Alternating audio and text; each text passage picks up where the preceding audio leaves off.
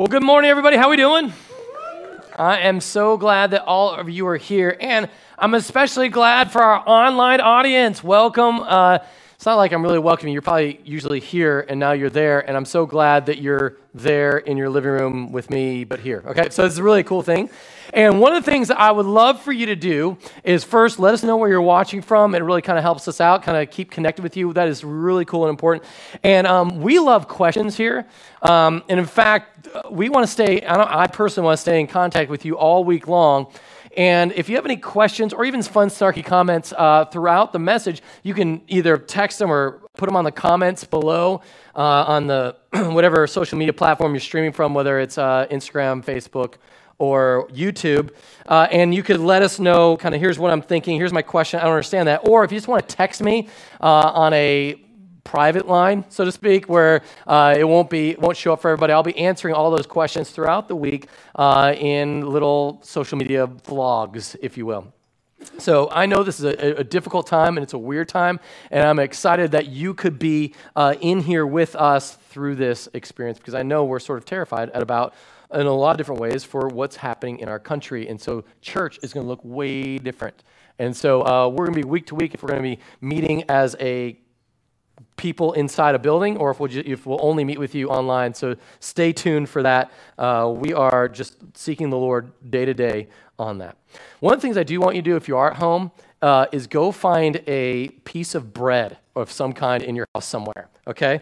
And it doesn't have to be like French bread. It could be a cracker. It could be anything. And I want you to take part with us in communion as a body of believers together at some point.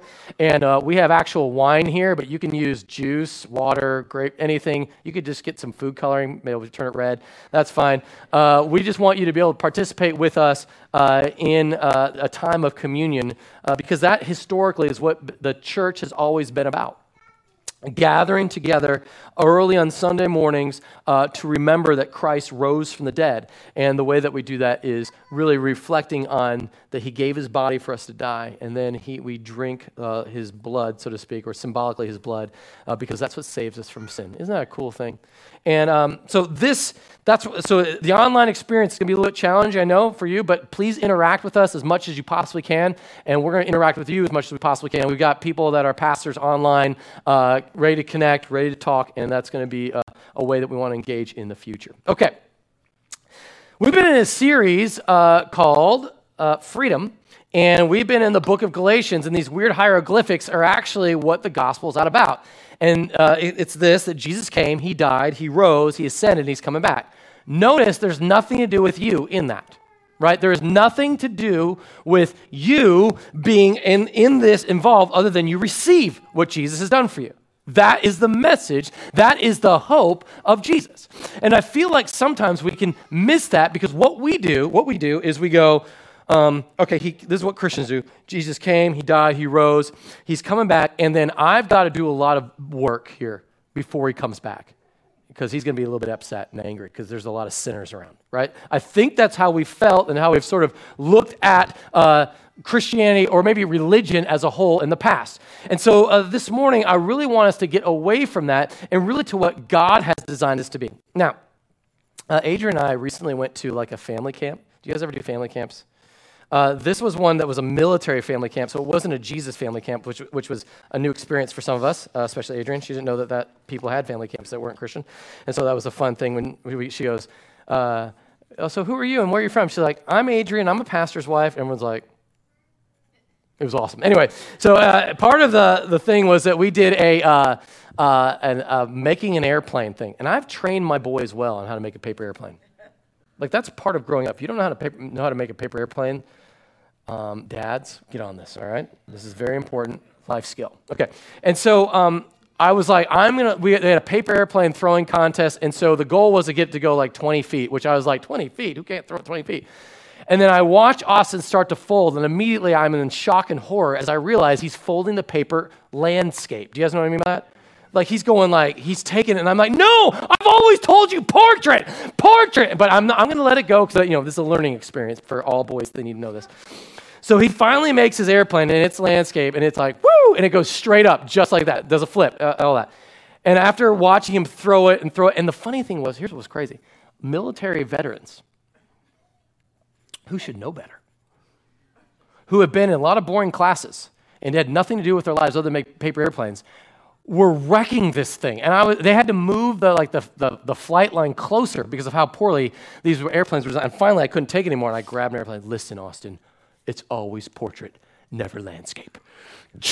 And it flew like all the way over there, and it was beautiful, right? And everyone was like, "Oh, you're amazing!" It was glorious, because there is a proper design for paper airplanes. Okay, just like watch this, there is a proper design for you. God is the designer; you are the design, and if you are not living up the way God has designed you, you will crash. Okay, you will crash. And there's a reasons why we don't want to live up to design because, well, let's just talk about why we resist God's design. Because we think our design is better. Because, and this is not to be a diss on old people, but we look at God, we're like, God, you started it all. You made the solar system and the sun. And the earth revolves around the sun, and the earth is just close enough that we won't like burn up, and just far enough but close enough that we wouldn't freeze, right? Like you have put us perfect distance. And you have made our bodies to be able to produce like some way to heal ourselves when we get sickness. Immunities can rise up within our own bodies. We are designed to heal. And that is a great, God, way to go on that. Applaud you. However, when it comes to like who I should marry and the way I should live my life, you're old.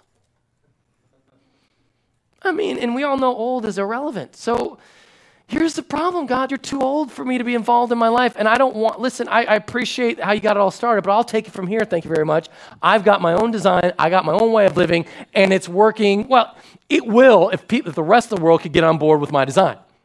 And that's how we live. Now, secondly, we sometimes resist God's design because of this. We think our design is God's design. And so what we do is we like make up a bunch of rules about how to live life and how other people should live life, and then we try to enforce that on other people and be like, listen, if you only knew how God wanted you to do some extra things and you're not doing them, so therefore you're flawed. Okay, and we'll get more into that in a sec.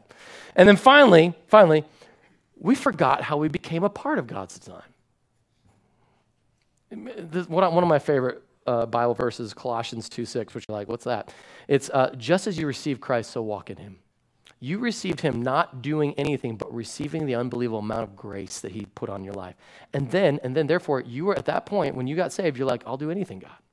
There was just like this, at least for me, and maybe I don't want to speak for everybody, when I received Christ, it was like flooded with love, snotty tears, and I'm just like, God, whatever you want me to do, I'll do it. Because what I realized, I was saved by grace through faith, but I was created in Christ. I'm Christ's workmanship to do good works. So what happens is that sometimes we think that it was our good works that we brought to the table that somehow saves us. But the reality is that God brought us to the table and now is going to have us go and do great works. So that's where we're going to go this morning, and I want to explain that even more. We're in Galatians, and if you don't have a Bible, we have one here for you, just somewhere in front of you, and it's our gift to you. If you're watching online, here's what I want you to do. You can like multi-screen if you can get that technical. And I want you to go to netbible.org, and if one of my handy online pastors could put netbible.org and put specifically where we're at, going to be in Galatians. NetBible uses the net translation, but they also let you use ESV, so they're almost as awesome as we are. And so I would love for you to go to that translation. You can follow along with us. And the reason why I want you to go to netbible.org as opposed to Bible Gateway, even though Bible Gateway is amazing, is there's a lot of great notes there that I look into, and as a pastor, I would love for you to know where I get all my great stuff from. So that's where I want you to be. And I want us to pray, and I want us to ask God to just really be in with us as we get back into the book of Galatians. All right, so Galatians is where we're going to be, and that's on page 974 in the Bible that you have here. And just real quick before we pray, is that here's a quick recap of where we went. Paul is having to defend his apostleship. That's what he's doing in chapter 1. He's like, look, I'm a legit apostle. I talked to Jesus himself. Like, I'm the guy. And salvation has always been by grace through faith. And he's having to defend this because they're saying, you're a Jew. You came all the way from Jerusalem. You didn't tell us about all the laws we're supposed to follow. How come you just wanted to gather some hearers? And there's some Jerusalem Jews that were false brothers that claimed Christianity. And they said, nuh-uh. listen, if you want to be a real Christian, you got to do all the commands. And Paul didn't let you in on that, so he can't be legit. And so he's having to defend that and define what salvation is by grace through faith, and that Jesus came, he died, he rose, he ascended, he's coming back. It's all about Jesus and what he has done for us. Then he goes back to the Old Testament, because I think what happens with a lot of us, we go, the Old Testament is for the old people, I guess. New Testament is relevant and new and fresh. No, that's not it at all. The Old Testament reveals that salvation has always been by grace through faith, because the promise of Abraham that his offspring didn't come. I mean, listen, if you look at Abraham's life, it wasn't like he was like a superstar, right? About the only thing he did right was believe God. It was counted him as righteous, and he kept trying to give his wife away. It's like, I mean, if you would, we won't get into that. All right, so, and then you've got Moses, right? And so Moses is going to introduce the law of God, because the problem was no one knew what sin was. No one understood that they were rebelling from a holy God who was perfect, and our ways weren't. And so the law came to reveal the darkness of our heart and our desperate need of a Savior. Okay. And then finally, in chapter 4, where we left off with last week, Paul wrote about we are heirs as God's children. And I said this last week, and I say it a lot. One of the things I learned in the Army was, when in charge, be in charge. In other words, when it comes for you to make a decision, make a decision. In the same way, if you're a child of God, be a child of God. Don't act like a slave. Slaves have to go and work transactionally with people. Sons and daughters just run to their daddy. And that's where we left off last week, and we said that God sends, the Bible says, God sends the Spirit of His Son into our hearts that cries out, Abba, Father. And the term Abba means daddy, okay? Now listen, and this is where I get a lot of pushback. Like, well, doesn't that, that's just a name for father that parents or 50-year-old men call their dad Abba. Exactly. Because it doesn't matter how old you are. It's an intimate relationship that doesn't go from daddy to Mr. Plug and Play. There's never been a time in my son's life where they're going to go from daddy to Chris, even though they try at times. Did you see that? That's the difference. And so since you have that Spirit within you that cries out, Abba, Father, now you can live as a son and not a slave. That gets us to verse 7. Watch this. Let's pray real quick. God, would you speak to us? Would there be something in your word that as we open it up, as we seek you, that our hearts would be set aflame, and there would be something that, whether we're watching from our home, our car, wherever we are, God, that you will be able to penetrate our soul, because you sent the Spirit of your Son into our hearts that cries out, Abba, Father. And we need to learn how to be sons and daughters of you, because we've been programmed in a world that's dark. So Lord, retrain us, reparent us, help us to hear from you. Lord, put me right in the seat here, put me right in front of the computer like everybody else, where I can hear and respond to your hope. In Jesus' name we pray. And everybody said, amen. All right, here we go. Galatians chapter 4, verse 7. So you are no longer a slave, but a son. And if a son, then an heir through God. To which when a son, be a son. When a slave, be a slave. And he just explained this. Formerly, when you did not know God, you were enslaved to those that by nature, look at this, are not God's. When I read that originally, I was like, what does he mean by that? And then I mean, this is a time when there was literal, little statues that people would pray to. And there were temples all over the place where you go and you'd pay money and you'd receive religious goods and services, and depending on what type of temple it was a different type of religious good or service. And here's the way it would work. Watch. Remember, there's Ares, god of war, okay? Now, you want to go to the battle, and you're like, should we go to the fight? Oracle Delphi, what do you think? You go in here, you'd ask the god, what should we do? Should we fight? And a lot of times, there was a lot of your own personality involved when you got the message back for the war. Do I go or not? And there wasn't a book. It was kind of like whatever the god felt. Now, here's what's so fun about the Pantheon. I mean, have you guys read it? It's like watching The Bachelor season 13.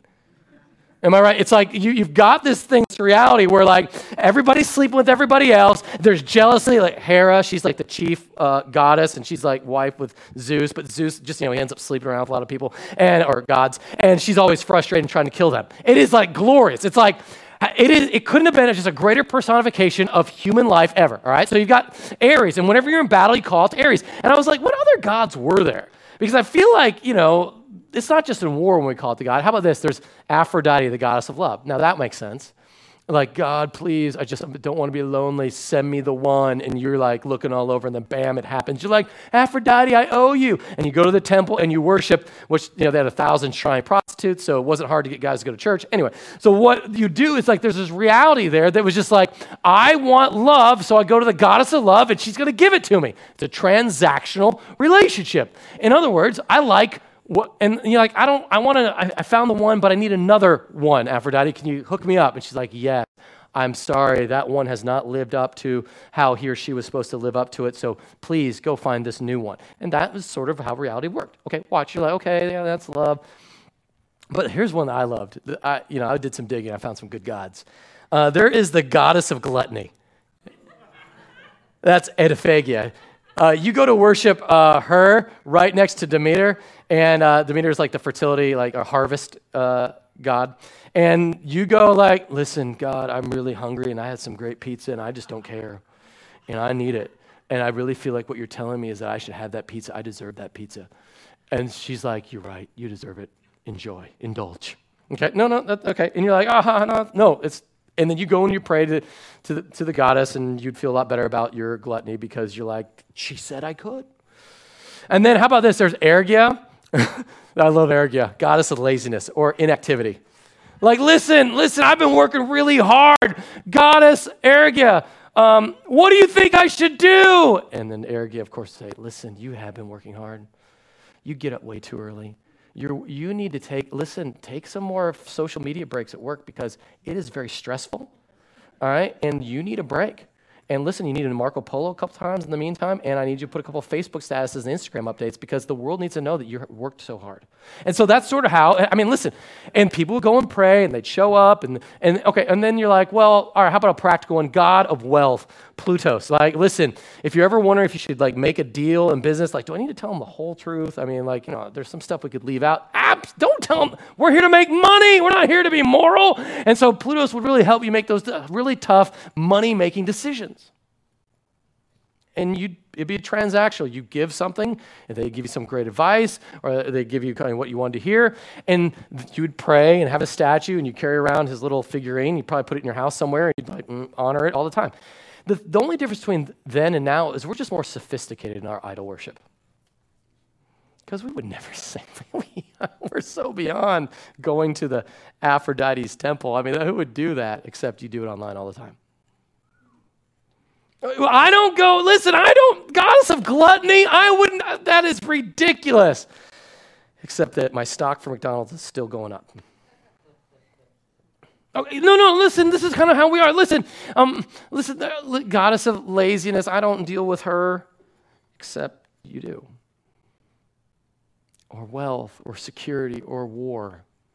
There's a whole world designed to kind of meet our needs, and we just call it like, I just have a need. I just have like a desire, and it's, this is the way I was made, and I can't really help it, and this is what I want you to see. Listen, Christians are no longer slaves to our own design, the way I view that I should be designed. You're not slaves to that anymore. That's the way you used to live when you went after every god that you could find just to kind of feed your own soul with, put into it whatever you want.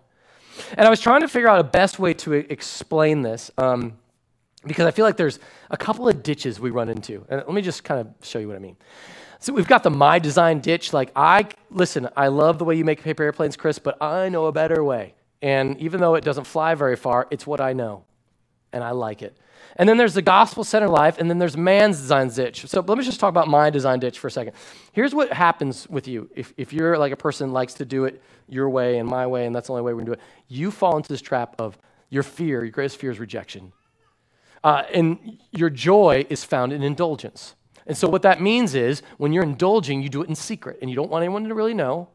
You kind of hide that because it's your little secrets. In fact, you and God have a deal with your girlfriend or boyfriend. And it's like, we're sleeping together, but, we got a deal. And as long as nobody really knows, I don't want to defame God's name, but No one really has to know about this. And so my joy is found in the indulgence and this isolation that I keep myself in. And I disguise it as love, or AKA tolerance. And what I do is I make everyone feel really good about their gods, because please don't offend my God. Because my God gets angry at that. I won't offend your God if you don't offend my God.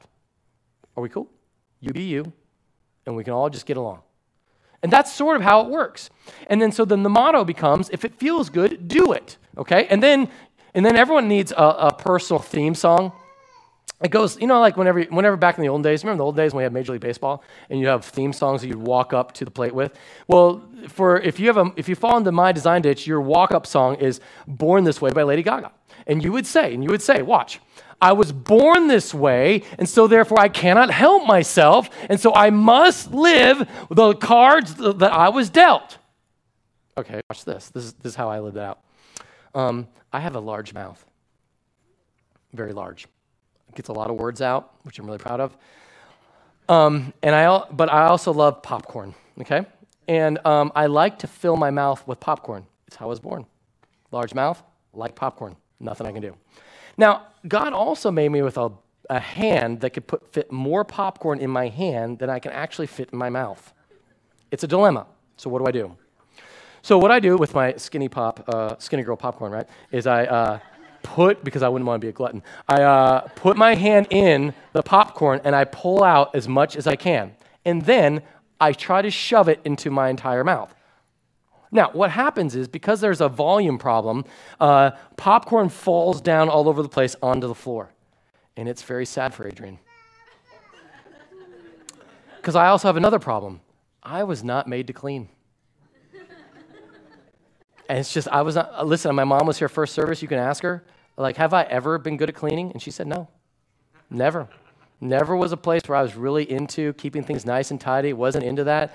And so thankfully we have a dog, Molly, who sometimes comes up after me. But there are times where Adrian feels like I should be sweeping stuff. And I try, and I do my best, but it's not really that good, and she has to end up doing it after me anyway.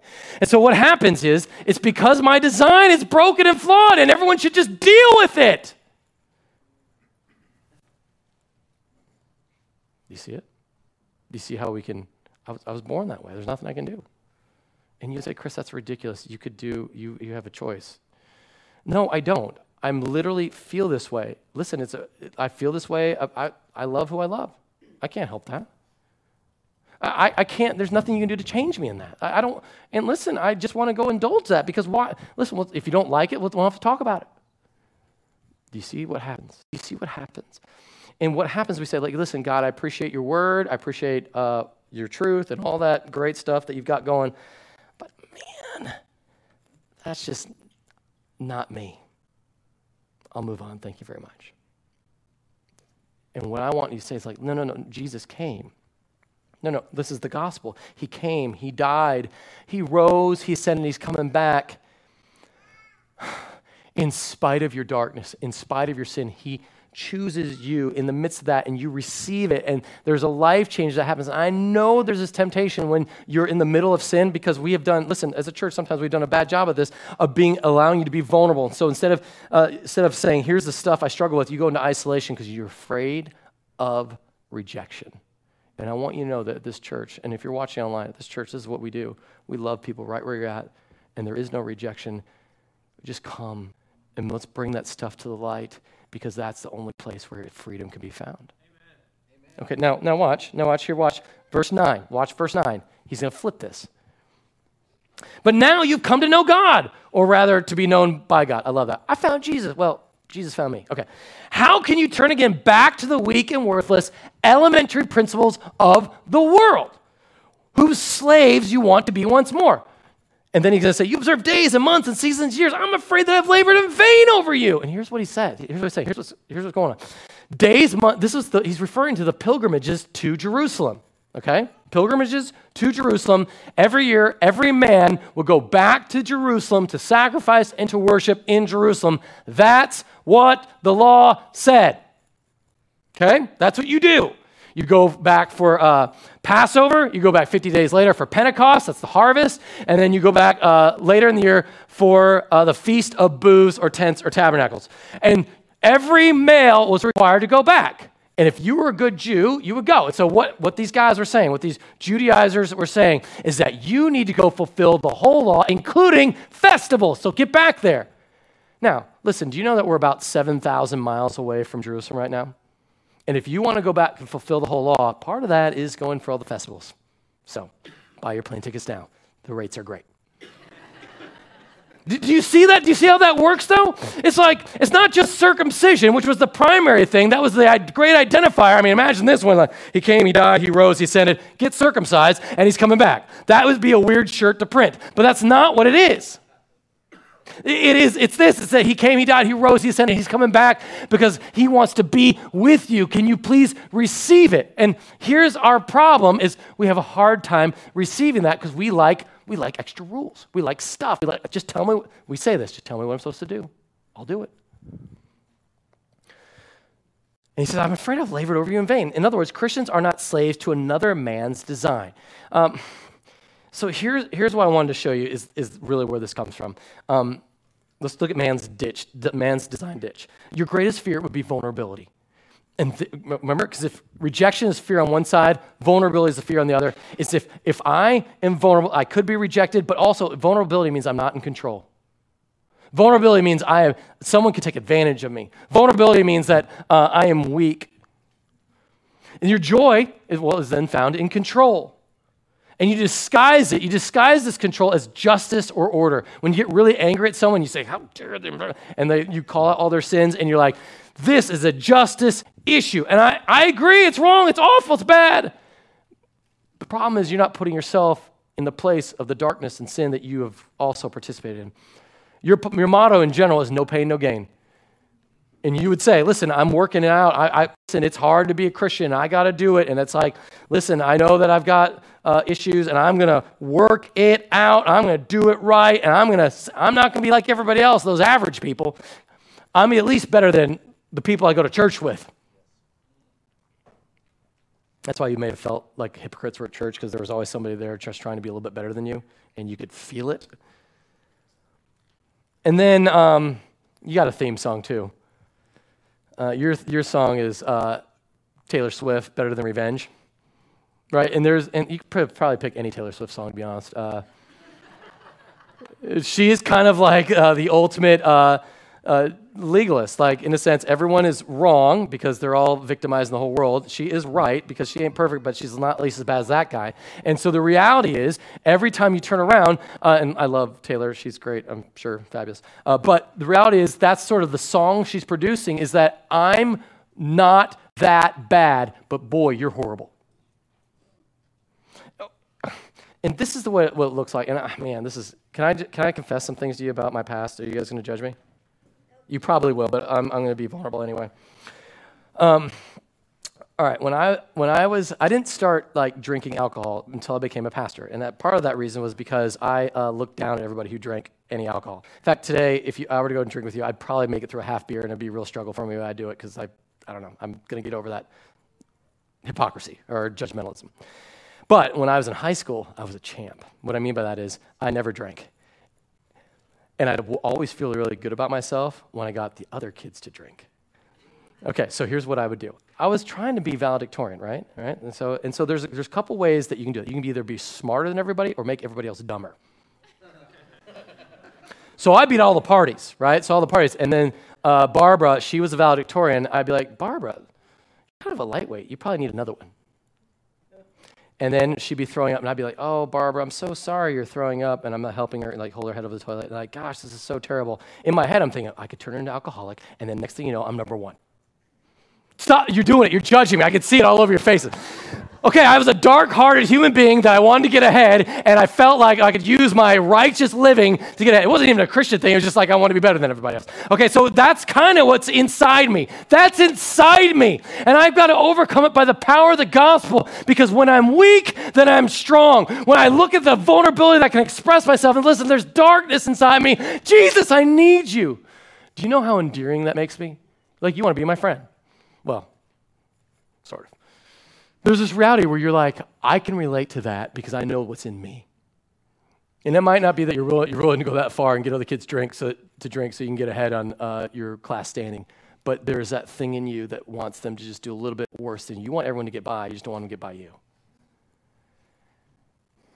And I think that's where we find ourselves a lot, is that we make things that are not about salvation. We try and make them into salvation. So, for example, you could be on I'm 332 days on my Bible app streak. Look how awesome I am. You should do that too. And then it comes from that, but you're not as spiritual. You should, this is why Jesus is always like, when you pray, go into your room and do it in secret. Then your Father who is in secret will reward you. Or when you fast, don't go around telling everyone how miserable and fasting you are, because that's your reward. Congratulations. Everyone thinks you're really a hardcore Christian. But I think what happens for a lot of us, there's just this thing that we want to let everyone know how spiritual we are, and that's why we Instagram, we Facebook, and we social media it to death, because we want people to know. And I'm not against, obviously, we're on social media right now. I'm not against social media. But when your heart, and it's hard to know which one it is, right? Because we can make man's design ditch disguised as really holy. Is that convicting? Should we move on? Let's move on. Verse 12. I plead with you, brothers and sisters, become like me, for I became like you. Okay, when I read that, you're like, what? Wait, become like me, because I became, well, then does that mean I should just stay the same? Let me tell you what he's saying here. Become like me means this. He put aside, watch this, or he's saying, I want you to put aside the baggage of man's design. Put it down. Put it down, cultural things you've picked up that these Jewish Christians said that you need to be. Become like me. I'm free of a cultural, ceremonial obedience to the law. In other words, circumcision, kosher diet, all that kind of stuff. That was fulfilled in Jesus. Become like me and be free from that.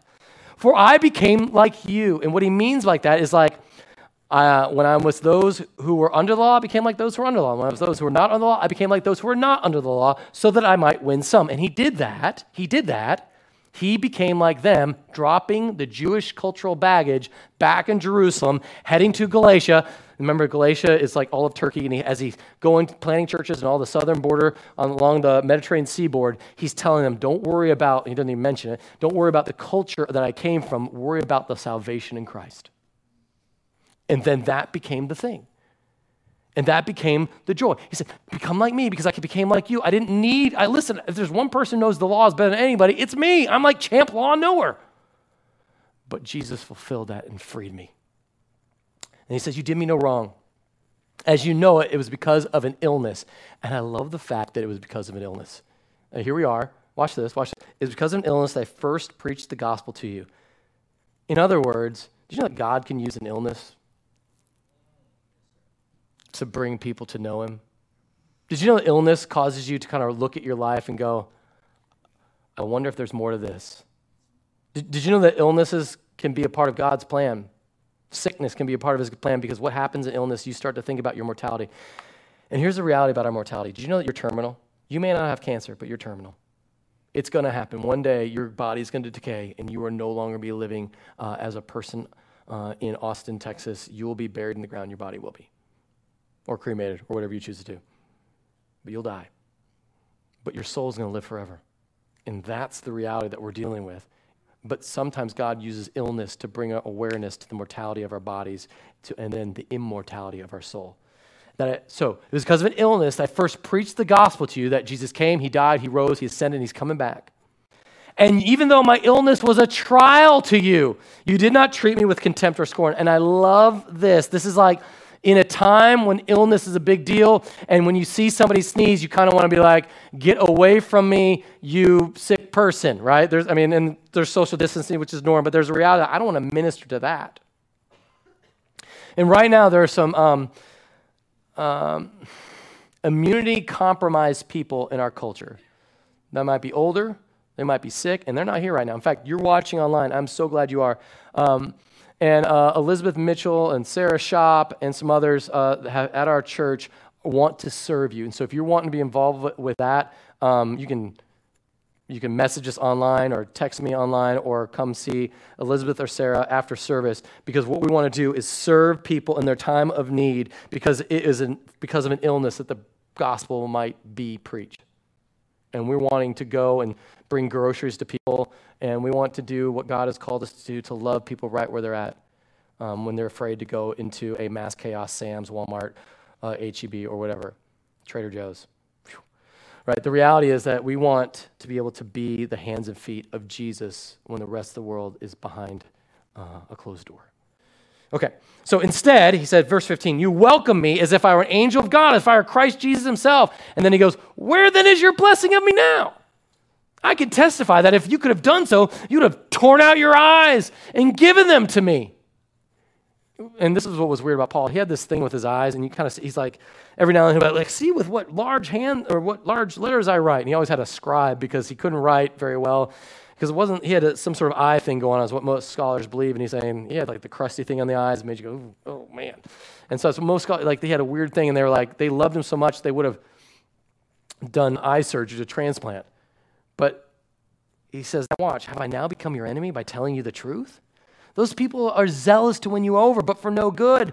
What they want, and this is what all cult type people want to do, what they want is to alienate you from us so that you may have zeal for them. Not zeal for God, zeal for them, because those people get to control you. Those people get to be the ones that are in charge and in control and kind of run your life. They're not allowing you to walk in the freedom that Jesus has. There's a misinformation campaign. They're going to kind of put some stuff out there. Here's what the church believes. Here's what Christians think. And listen, if you ever read like secular news, like in the world, the not positive about Christianity, they make up all sorts of stuff. And I think it's from like this place of fear, and they don't even know, just like we do on the right as well, right? We do the same thing. And the reality is sometimes I think it's fear that drives us to kind of push us apart because well, that's exactly what God would want for us. He would want some sort of disease that would make it weird for people to get together on Sunday morning and have to watch from home. Isn't that what Satan would love to see happen? Let's break up the church. Little does Satan know that the Spirit of God isn't in the building, it's in our hearts. And so the church goes out of this building. The church is in homes and in the city and in workplaces and schools, in neighborhoods all over, just waiting for us to unleash the impact we can have on people. Okay, watch. It's fine to be zealous, provided the purpose is good, and to be so always, not just when I'm with you. In other words, never let your public zeal be greater than your private zeal. If you're a person that goes crazy in here, starts hooping and hollering, I pray that as you're in your living room right now, you've been hooping and hollering the whole time, like, amen, preach it. And I'll listen, thank you. I would love that. Holler at me from there, only do it online and be like, preach it, I don't know. And so what I would love to see is that what goes on in your heart and your soul at home would be just an overflow expression here. I would love that. If you're dancing at home, come dance here. But if you're not, don't put on a show. Okay, my dear children, for whom I am again in the pains of childbirth, until Christ is formed in you. I love this. This is a guy who loves these guys so much, and he's just watching them pendulum swing. It's like you were just living enslaved to this, now you're enslaved to this again. No, it's about Jesus, not about you. How I wish I could be with you now and change my tone because I'm perplexed about you. So you listen, every Christian is designed to have Christ formed in them. Look at this. So here's the fear that we would have. None, because perfect love casts out fear. Does that mean that we have fear from time to time? Yes, because there's this thing in me, this thing in you, sometimes pendulums to the left or pendulums to the right, and so either fear of rejection or someone's going to know and I isolate, or I'm going to show up, but I'm going to fake it. But when you are just living with the power of Christ, your greatest weakness becomes his greatest strength to use you. Watch this. My joy is found in Christ. My disguise is Christ. I put on Christ. I put off anger, malice, envy, filthy language from my lips, and I put on Christ, and I'm meek, and I'm humble, and I'm patient, and I'm kind, and I forgive one another just as Jesus has forgiven me. That is what I wear. And then watch. My motto is on a bumper sticker. I'm not perfect. I'm just forgiven. A little cheesy? Yes. But it's true? Exactly. And that's why we love it. That's why things get cheesy, because they're so true. It's cliche, because it's true. And so we understand that there is God's perfect and holy law, and we can't do it, but Jesus did, and we rest in that. And then the song, there's a zillion songs, but probably the one that just kind of resonates with me is Amazing Grace, because the writer was a former slave trader, one of the darkest, meanest dudes on the planet, and he met Jesus, and in a second was transformed, wrecked. And he said, Amazing grace, how sweet the sound that saved a wretch like me. I once was lost, but now I'm found. Do you see that? And then that guy mentored another guy named William, who became William Wilberforce, who ended the slave trade in Britain and then stopped the entire course of the social justice humanity because of something happened in his heart and when he met Jesus. The greatest revolution that transforms the world is not those who think about social transformation. It's those who think about heaven and how what God has done for them, and it impacts the way they live in this world now because there is no fear.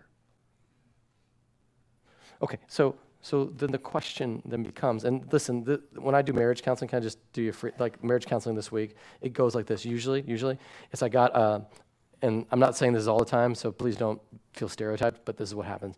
I've got a guy, he's like, this is just the way I am. She needs to deal with it. And you're just like, ugh.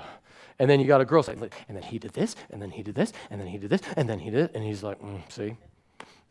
And then what happens, you've got two people on the opposite sides of the gospel.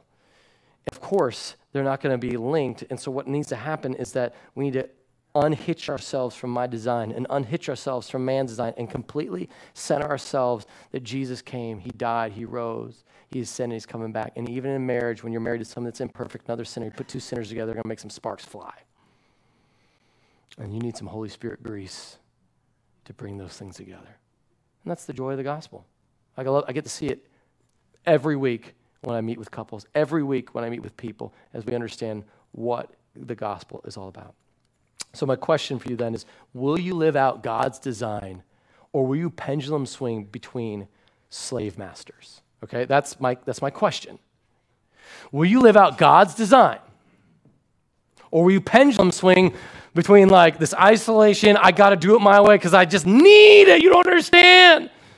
Or are you going to pendulum swing over here and just be like, listen, I got to have control, and as long as I'm in control, I feel really good about how everything is going. Okay, and we're going to do something this morning. We're going to take communion. And remember, this is the time, if you've got some piece of bread or something, this would be a great time to join us. Jesus, on the night before he was betrayed, he took bread and he broke it. And he gave it to his disciples, saying, this is my body given for you. That same night, he took the cup, said, this is my blood shed for you and for all people for the forgiveness of sin. Do this in remembrance of me. And what we do every week is we want to get together and rally around this moment where we remember when Jesus met us. And if you've never met Jesus, if you're sitting at home, you're like, listen, that's great for you church people. I don't know what you're talking about. I want to invite you to know that we make an entire identity. It's more than a t-shirt. It's an entire identity that says this, that Jesus came and he died for our sin, for our shame, for our pain, for our sickness. And he rose. Death was defeated. And then he ascended into heaven. And we're waiting for the day he's going to come back. And so if that's you, would you join us in the greatest joy you could ever find, is that when Jesus meets you right where you're at. We're going to pray. We're going to ask God to do that.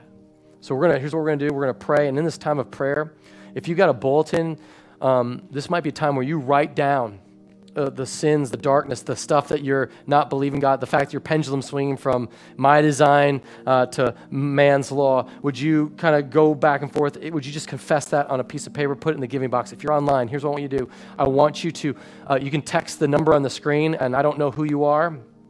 I don't have your phone number. Just let us know what you're struggling with, and we will pray for you. And we would love to be able to communicate with you. So if you want us to communicate with you, we will.